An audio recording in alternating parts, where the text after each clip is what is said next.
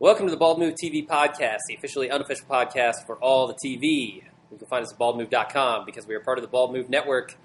This week we're covering a lot of shows, a goodly sum of shows, some might say. A princely sum. Well, unless you're Raylan, then it's a goodly sum. A goodly sum, yeah. We have Justified, obviously, which we're probably going to start off with. We have Downton Abbey, and we have Girls. I think we're not covering Portlandia this week. Yeah, I've been traveling internationally, and it was devilishly hard to find time to watch the shows. I was able to see Downton in real time. Okay. You can get that overseas, but I was unable to see the others, and I watched them on the plane ride over and took some notes. So we'll see how we go. I mean, this is our comfort zone, Jim, and here's where the magic happens. So this might be the most do you get magical. That must be the most magical cast ever. All right, well, let's go straight into Justified. Oh, what? No. Okay. This is the final warning tonight, Friday, February 1st at 8 p.m. at the Avery Brewing Company in Boulder, Colorado. We're having a Bald Move meetup. Yes, we are. We've got myself, we've got Jim, we've got Jesse, and Eric from Personal Arrogance, and hangers-on Levi and Jordy. We are going to be holding court and having fun and drinking a lot of booze. If you would like to join us, come down and say hi. We'd love to have you. For sure. Also, you might notice that our audio quality is shit this week. It's because we're on the road. Give us a break. Yeah, roadcasts. All right, now can we do Justified? Yes. Want to get into this? Okay. So, I got to say, this episode of Justified did not impress me nearly as much as last episode. And I think you might have had a slightly different opinion on that. You liked it more than me, certainly. I mean, it didn't have the epic Boyd and That's the Billy problem to me. confrontation. But It didn't have enough Boyd. It was interesting, and it exploited one of Raylan's classic weaknesses, women. Yeah. It had a surprisingly dark turn for Boyd and Ava. Yeah. I actually thought the episode was super strong. I was getting really wrapped up in tension. I think Yost made a mistake by punting the death of Ellie Mae. Oh, yeah, by not having Colton, or whatever his name is, take her out. Yeah, I mean, I was actually like, wow, Colton's not going to be a sack of shit. He's going to be an interesting character. And that the Eldard guy was selling kind of the pathos of his character, and then he snorted some kind of angel dust and lost the girl. And I'm like, oh, god damn it. Yeah. This is going to be a tight little piece of efficient storytelling, and now they're dragging out the next week. Do you think they did that because what's-her-face, the preacher's sister, really doesn't know anything?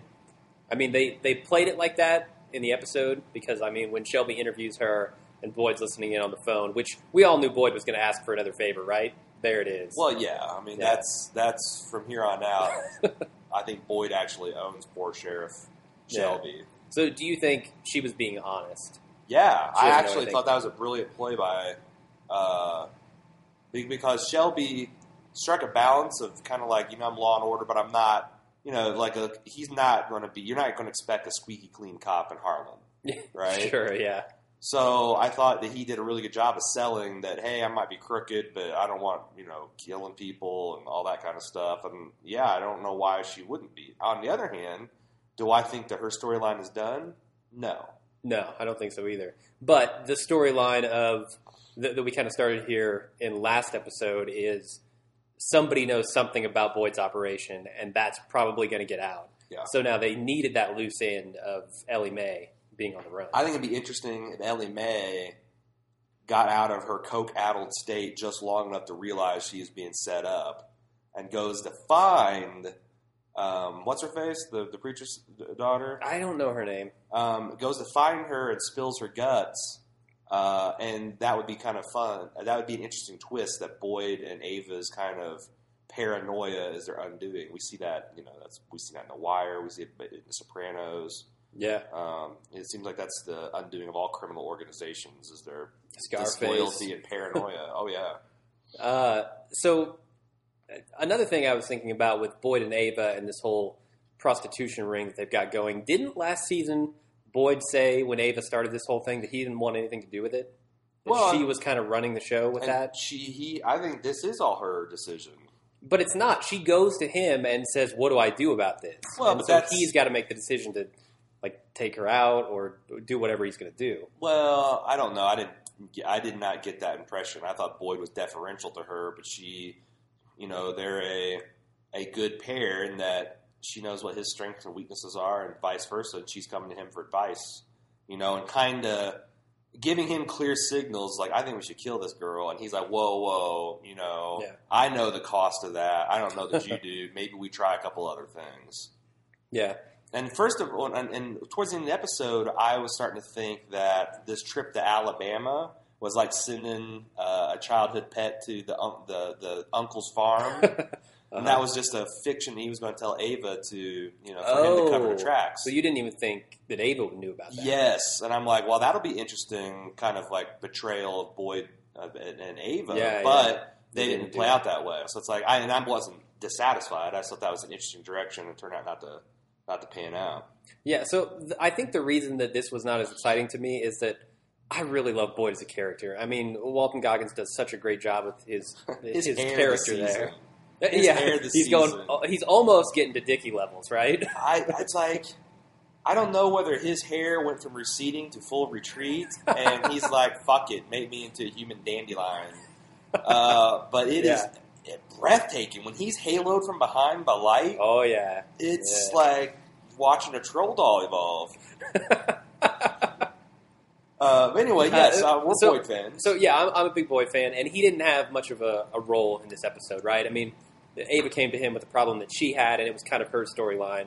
And the stuff that has been so good this season so far has been Boyd-centric. I mean, Raylan has always been out there kind of doing his thing and being Raylan and being awesome. You know what I don't like? What? Lindsay. And you know what I like even less? Oh, God. Her boyfriend, Randall. No, see, cockfighting. I like the conflict between him and Raylan, honestly. I don't care about his cockfighting stuff. It was definitely entertaining. Yeah, well, I just like the fact that he's a guy that is really dangerous to Raylan, right? Because Raylan doesn't really have a cause to shoot him, right? To kill him, like he does the real bad guys. Right. He is a legitimate physical threat to Raylan. I mean, you saw the fight. That would have gone down totally different without Lindsay there. Yeah. So... Yeah, Raylan fucked up, and he fucked up because...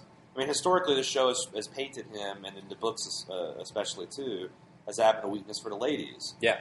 It irritates me that he has this particular weakness for Lindsay. How old do you think Lindsay is? I think she's a goodly sum older than he is. I would believe anything from 29 to 59. 59? Because, she's got really nice skin, but she's kind of got a case of the old lady hands. Yeah. That's the one thing that plastic surgery can do amazing things for hands? Ladies nowadays. But the one thing that it can't do, that there's no cosmetic surgery for old lady hands. Wow, you're right. I don't know. I honestly couldn't tell. I think she's just slightly older than Raylan, in my opinion. Yeah. So maybe somewhere around 40. 40s, okay. Yeah. All right. What other shows do we want to talk about? Or do you want to say anything more about Justified? Yeah, I don't know. I seem to remember liking Ellie Mae a good deal more in previous seasons. It just seems like she's extra dumb and kind of gone to seed. Man, I always thought she was extra dumb. I did thought there was a nice touch at the end when I was really liking old Colt is when he was in the dirt, filthy mirror and he's looking at himself through that dirty mirror. Yeah. And it's kind of like throwing back a scarred or tarnished reflection of himself. What do you think's going on in his head? He's kind of a cipher like Johnny that... I don't think he enjoys what he's doing, honestly. If he's got to get coked up to go kill her. Killing this little girl, I don't think is something that he would, quote-unquote, sign up for. Yeah, I mean, he's ex-military, right? So I don't think he revels this stuff as much as, like, some of the criminals in Harlem do. Right. What do you think about Raylan's shout-out to the term pixelated? He shouted that out? Yeah, when he's talking about, it's like, that's your thing, you go out and get pixelated, and then you bat clean up and get her all... He doesn't strike me as a guy who plays video games. No, but that's like, where's that reference from? So I've heard it in a Dr. Awkward song. That's where I heard it from, too. Yeah. The term for getting, like, outrageously drunk. Yeah. You get pixelated. I don't know whether that's... I don't know, because he did the Nerdist podcast, so he's not, like, totally... not down. Yeah, that's true. I don't know. I'm talking about Raylan the character. I don't know about Timothy Olyphant. What do you think about Sheriff Shelby's soliloquy about Boyd Crowder being unfettered by conscience?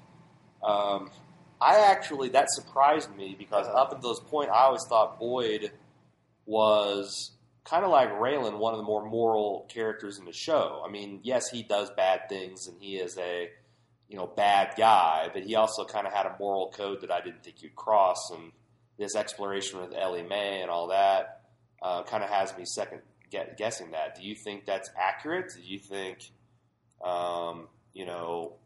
Boyd seemed to be wounded? Was he play wounded with Sheriff Shelby's comments to him? Oh, yeah, of course. Nothing Shelby says. Boyd has power over Shelby. But do you think he's a little, not nervous, but do you think he's right to be concerned about their relationship? Because I think Shelby will fuck him the first chance he gets. Yeah, you're probably right about that. But Shelby is the head honcho in that town, and the only way to go higher is to go to another branch, right? I mean, the sheriff's as high as it gets in Harlan County, so he'd have to take it higher, and I don't know if he's prepared to do that because of the stuff that he's done in his past, I mean, Boyd has that over him. Right. So. By the way, sorry I don't have feedback for this episode. Again, I've been traveling. It's feedback's kind of my responsibility. I was going to assemble some today at the hotel, but the Wi-Fi signal was so bad I can't really access my email. Right. So I'll try to get the stuff from this week, the relevant stuff from this week, kind of packaged up for next week. All right, well, let's move on to girls. Why not? All right, girls. What did you think of this week's episode? I was disappointed that jazzhate.com is not an actual site. I was really, wanting to see some kind of clever send-up of the Jezebel.coms. And I feel like if this was Breaking Bad, we would have had a jazzhate.com. Yeah, we would have. Yeah.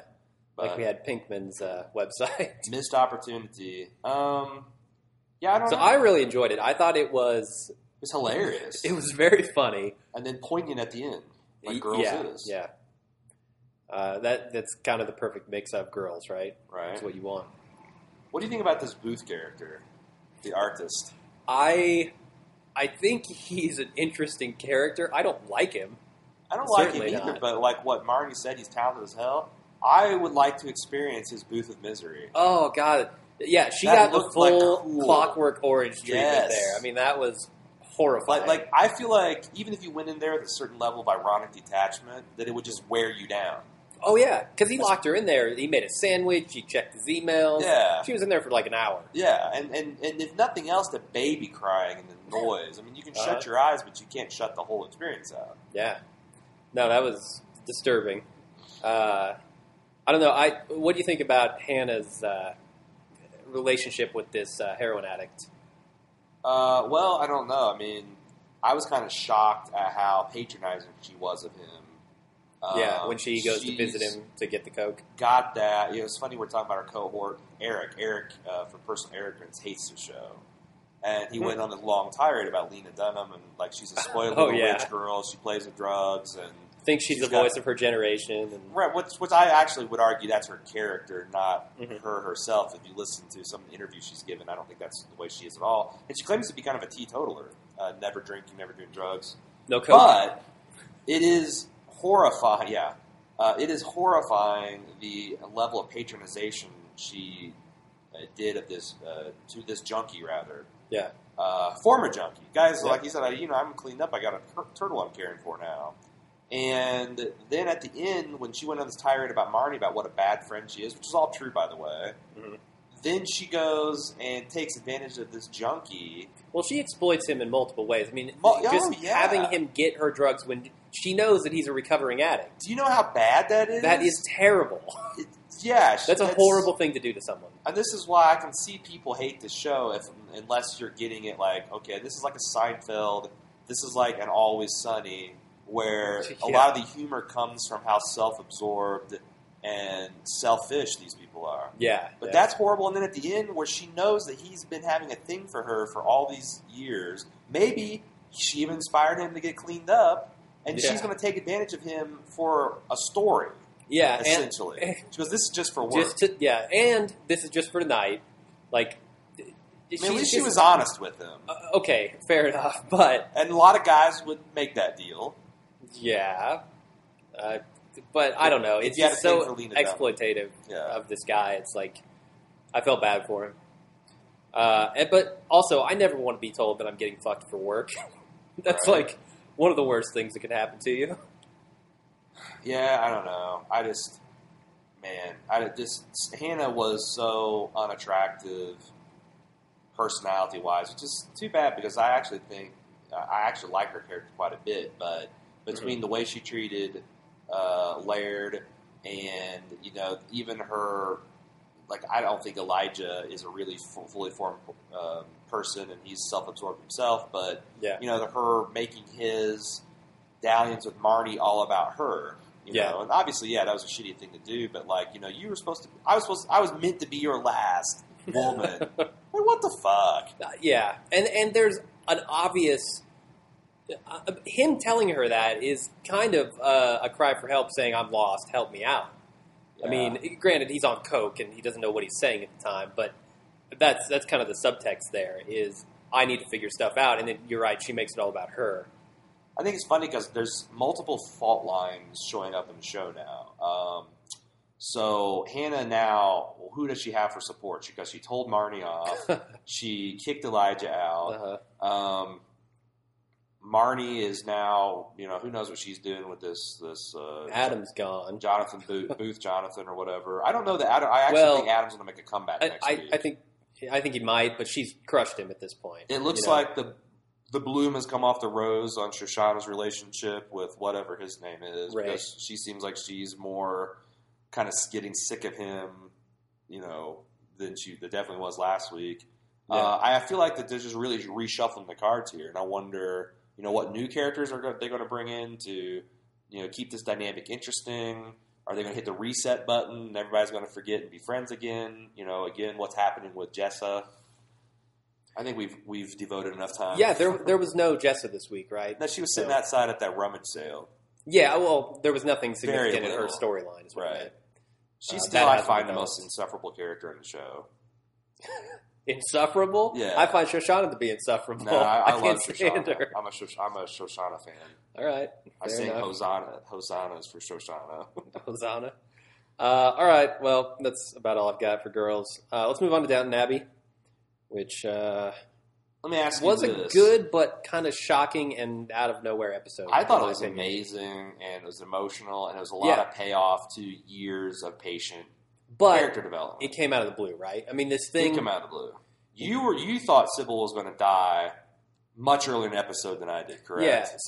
So going into it, I had no clue about anything happening with Sybil. Mm-hmm. Then when the doctors started arguing, I was like, I wonder if she's really in trouble here. And then when she has the baby and she's laying in the bed and I want to call her McGee because of the up yours, downstairs guys. Cora. When she is sitting by the bed and Sybil's telling her, remember, tell Branson that he doesn't need to go back to work. Don't let Papa use this as a way out. Uh-huh.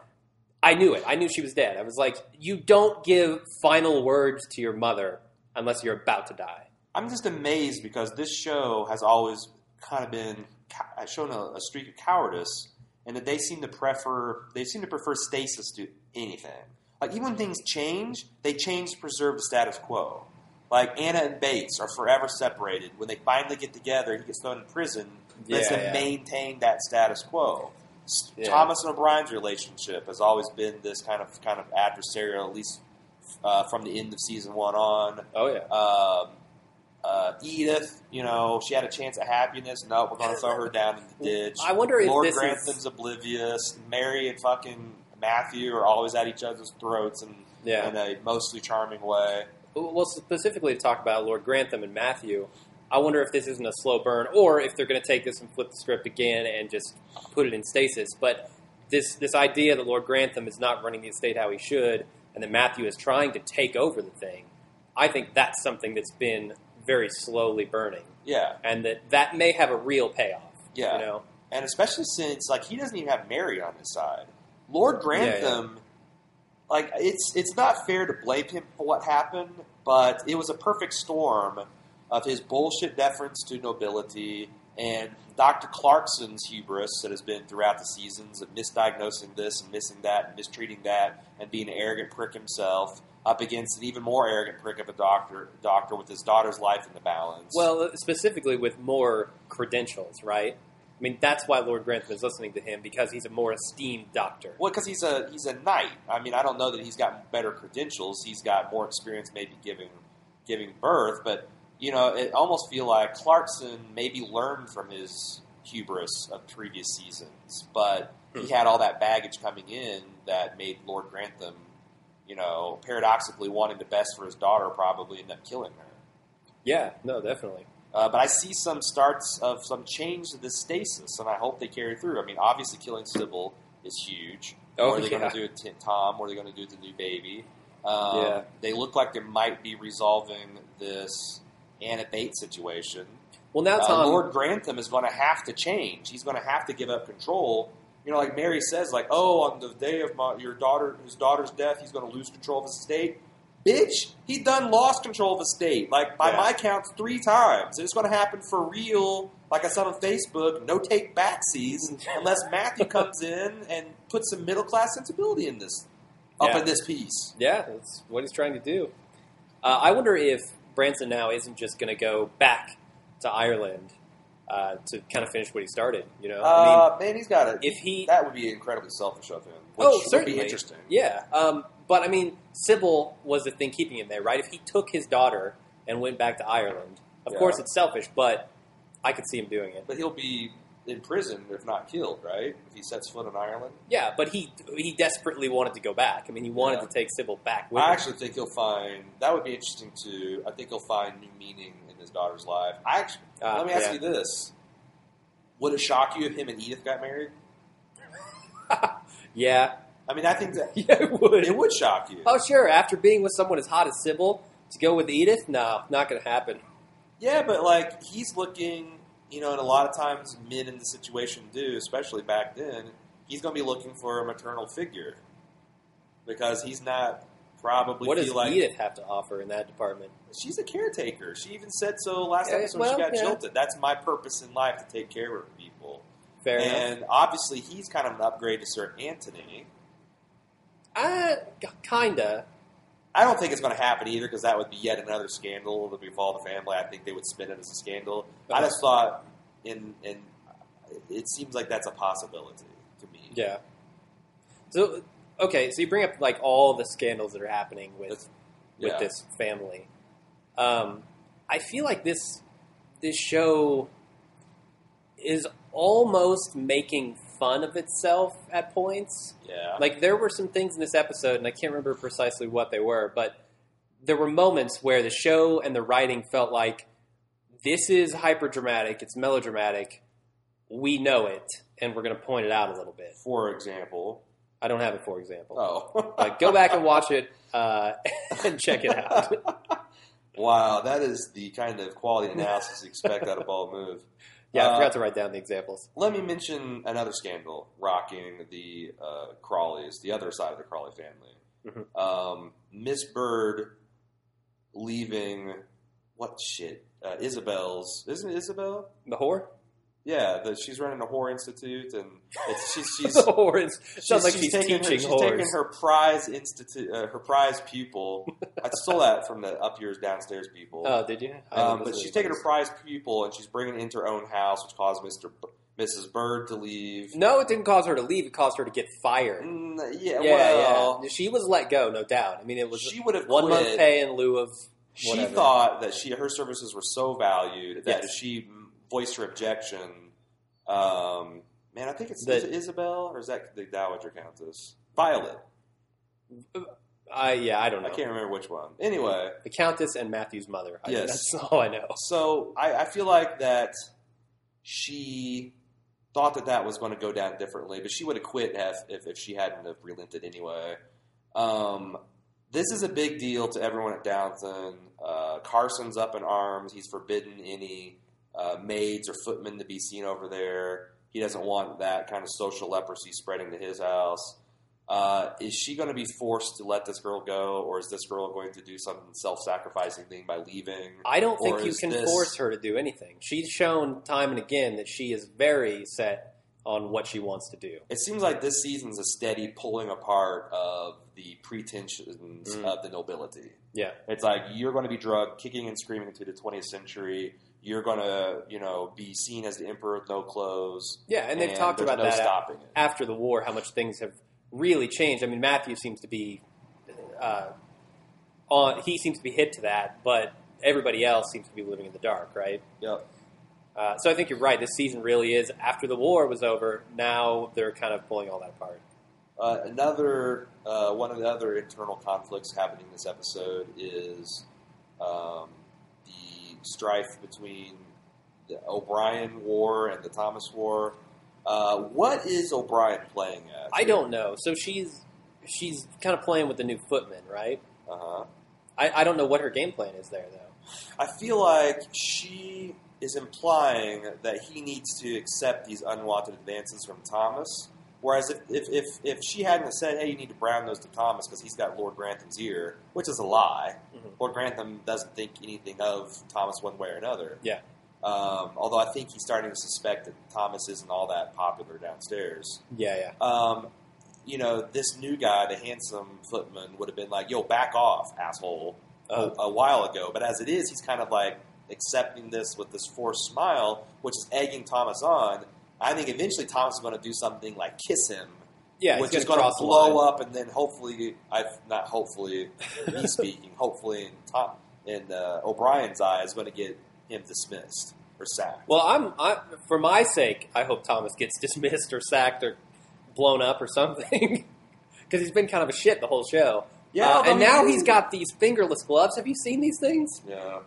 What is the point of fingerless gloves in the 1900s, the early 1900s? I think if he's vain enough around this boy that he needs his manual dexterity. He's trying to hide that scar in his hand. Oh, he's definitely hiding the scar, but I'm just Okay. saying, why not wear a full glove? I don't know. It's not like he's got to operate an iPhone or something. Because one of his many responsibilities at Downton is picking up dimes off the floor. And that's just impossible. He's got another hand. I'll go the Michael Jackson look. Yeah, exactly. What do you think about...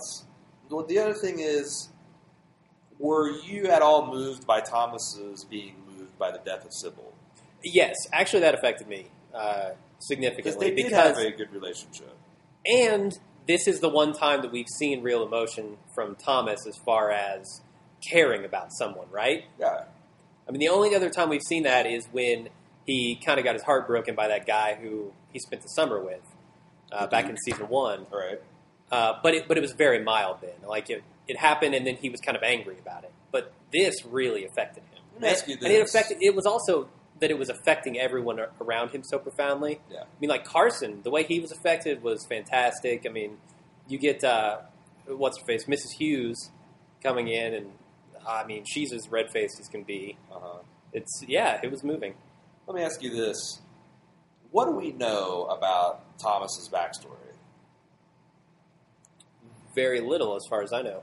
So, do you think that he's a complete shit, mistrustful dick to everyone for no reason at all? No, or do you think that they actually have an arc that we're going to find out about that's going to bring him around? Is he going to have a redemptive arc where he's going to be brought totally low? Yeah. We're going to find out about his past somehow, and it's all going to be, everything's going to be made right, and he's going to learn some Charlie Brown-esque lesson. I don't know, and I'll tell you why. Because I don't know if this show is prepping us for a backstory or if they've already shown his backstory, and his backstory is just that he's had a hard life because he's gay.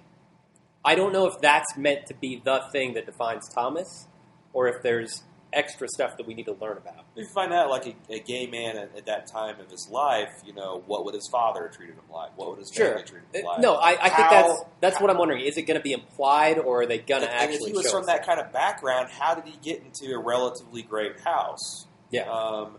Like I said, I feel like there is some interesting possibilities with Thomas. Definitely. Yeah, I mean, definitely want to see his comeuppance, but I want to see if they can actually make me feel like, Julian Fellows has got something up his sleeve that's going to make me feel badly for Thomas. Yeah. I think I don't know. I feel badly because everybody hates him so much. I mean, there was one point where Carson, they were all sitting at the table having a meal, and somebody starts talking to Thomas, and Carson's like, I don't like the direction this conversation is going. And I was like, because someone is talking to Thomas? right. Because that goes bad places every time. So towards the end, what do we think about the plot with Bates? It looks like the big screw. It knows about this lawyer and what he's on about and what his mission. Is that going to get screwed up? I mean, Yeah, so they're trying to get information on what exactly his plan is, right? Yeah, and well, he knows the girl that the lawyer is going to try to get this confession out of because Anna's uncovered evidence that basically she poisoned herself out of spite. They've got kind of like semi-smoking gun. You know, with the timeline and how Bates couldn't have been there. But they need the confession of the girl who hates him. Yeah, well, and they have to get it out of her without her knowing it's a confession. She won't has give to it. think that it's going to be something that is going to damn Bates, and then they're going to use it against her. The screw note, I mean, the way he talked at the end, I got the impression that he knows all this, and now him and, you know, whatever Bates' arch enemy, well-connected enemy is going to try to foil that. Yeah. No, Except for I don't really care. Well, I don't know what I could do about that, but you're right. There's a plan that's going to be hatched pretty soon, and so far Bates has been both clever and lucky enough via correspondence from other people to avoid that. But how long can that keep going on? You know, I mean, they need to really rush this thing and get that confession out of or get that testimony out of that woman. Otherwise, Bates is going to be screwed. The other thing I'm wondering with both of the Crawley men is they've made Matthew very unlikable so far in the season by making his kind of pride and proprietary and wanting to carry this cross over Lavinia, you know, take precedence over Mary's happiness and helping this family out. Although, if you really think about it, you know, once we see what bringing the Crawleys low is going to look like, you know, it didn't look like much. And they're also making Lord Grantham, Robert, look extremely unlikable. I got a two-part question. Is that the cloak? So are we supposed to be on Matthew's side about the way Downton is being ran? Or are we supposed to be on Mary's side, thinking that this guy's this horrible person for wanting to get this thing straight? And and the fact that they're using Matthew, making him look so bad, is part of misdirection on their part for the audience. So I've definitely felt both of those things. I didn't feel the part where Matthew was kind of a dick for doing what he's doing until this episode. Where he specifically, I mean, Sybil's dead, and now he's talking to this lawyer about how to split up the estate, or how to manage the estate. That was a dick move, and Mary rightfully points it out. That's been my only indication as to Matthew being kind of mishandling this whole thing. But I don't think he did it out of spite or even not. No. He's just very worried. Like, shit, this thing is like very near to disaster. I need to get out in front of this thing, and yes, this girl's died, but the lawyer's here, and we can talk about it, and what would be more devastating is to lose to estate again after you've already lost your daughter. Well, Mary's big thing in that scene is... the timing. Well, yes, and also that her father is not present at this meeting. It is half her father's estate, right? Well, I mean, Mary... that's arguable. That's only because Matthew's a nice guy. Yes, but it's a fact at this point. Sure. So... Mary is both upset that, yes, he's doing this on the day that Sybil died, and also that he's cutting her father out of this conversation completely. Yeah. And certainly she has loyalties to her father, so... I'm also worried about this Cora versus Robert storyline because Lord Grantham is becoming the one that I like the least, and I've traditionally not liked Cora. So it's like them bickering and holding these emotional resentments against each other. I think Cora's definitely kind of well within her rights, but I'm having a hard time connecting with their characters emotionally. What about you? What do you think? I agree that Lord Grantham is becoming less likable. He was probably my favorite character to start out with. And yeah, they've kind of reduced him to a buffoon in a lot of ways. And he's so self-absorbed because this was all there for me to see, but I was overlooking. Like, even last season, when he found out that his military duty was only ceremonious. Yeah. Like, he was more pissed about that than, like the personal insult than the fact that, honestly, keeping him out of the war effort might have turned the tide of the war, because you imagine Lord Grantham leading some kind of regiment, like how badly he'd mismanaged that. The Kaiser might be sitting on the Queen's throne if they had to put him into show pony role. Yeah, no, but right. He just, I don't know. I just feel like I'm seeing him in a new light in this season, and all the stuff he did in previous seasons is making me, rethink of him and view him in, like I said, a different light. Yeah, I think his best attribute is his moral compass, right? Right. I mean, he's a very strong man, but he is prideful to a fault, and I think we're just starting to see that unravel, like you said. Well, I mean, I guess it might be accurate to say that his best feature is when he's using his power, money, and influence to help the ones that are less, privileged in society, and he seems to be very generous. And I kind of think that's where this plot line with Matthew's going, is that you're going to find a lot of this mismanagement is just Lord Grantham having a heart of gold. Okay, so I have a question for you then. I didn't really get the scene where he was walking through the estate with Mary, and he come across this building that's not being used and all this land and stuff. What was the point of that scene? What was Matthew's point? Well, I think that's what Mary was trying to say. It's because he was like, look at this. This farm is not being farmed efficiently because this guy's old and he can't do it anymore. Okay. And Mary was going to do the Lord Grantham of like, what, do you want me to turn him out? And Matthew's like, no. Give him a cottage. But get someone and then get someone in here that can farm, and you will still make more money because you're actually using the land to its full efficient. Now, the thing with everyone that lives in this fucking county is I think that farmer would think that was like some kind of grave insult and try to kill himself or something. It's like, I'm not going to take your pity cottage. I want the poorly tend this land. I don't want to live in Downton Place. Yeah, right? I don't live in this peasant's cottage. I'm a farmer. God, it's like I hope that they have a very deft touch about the way they're going to handle this conflict. Yeah, I don't know that a deft touch is a very strong. It's Julian Fellowes of his writing. All right, well, that's about all I've got for Downton Abbey. Ready to initiate the outro. I didn't get a chance to see it, so I've not caught up on Archer or Portlandia. Will probably carve out a significant portion of time next week to kind of go over the highlights of that. Yeah, this week's Portlandia was pretty funny. I liked it. Really? Yeah. I'm looking forward to it. Haven't seen Archer yet, though. So ready to initiate the outro sequence? Go for it.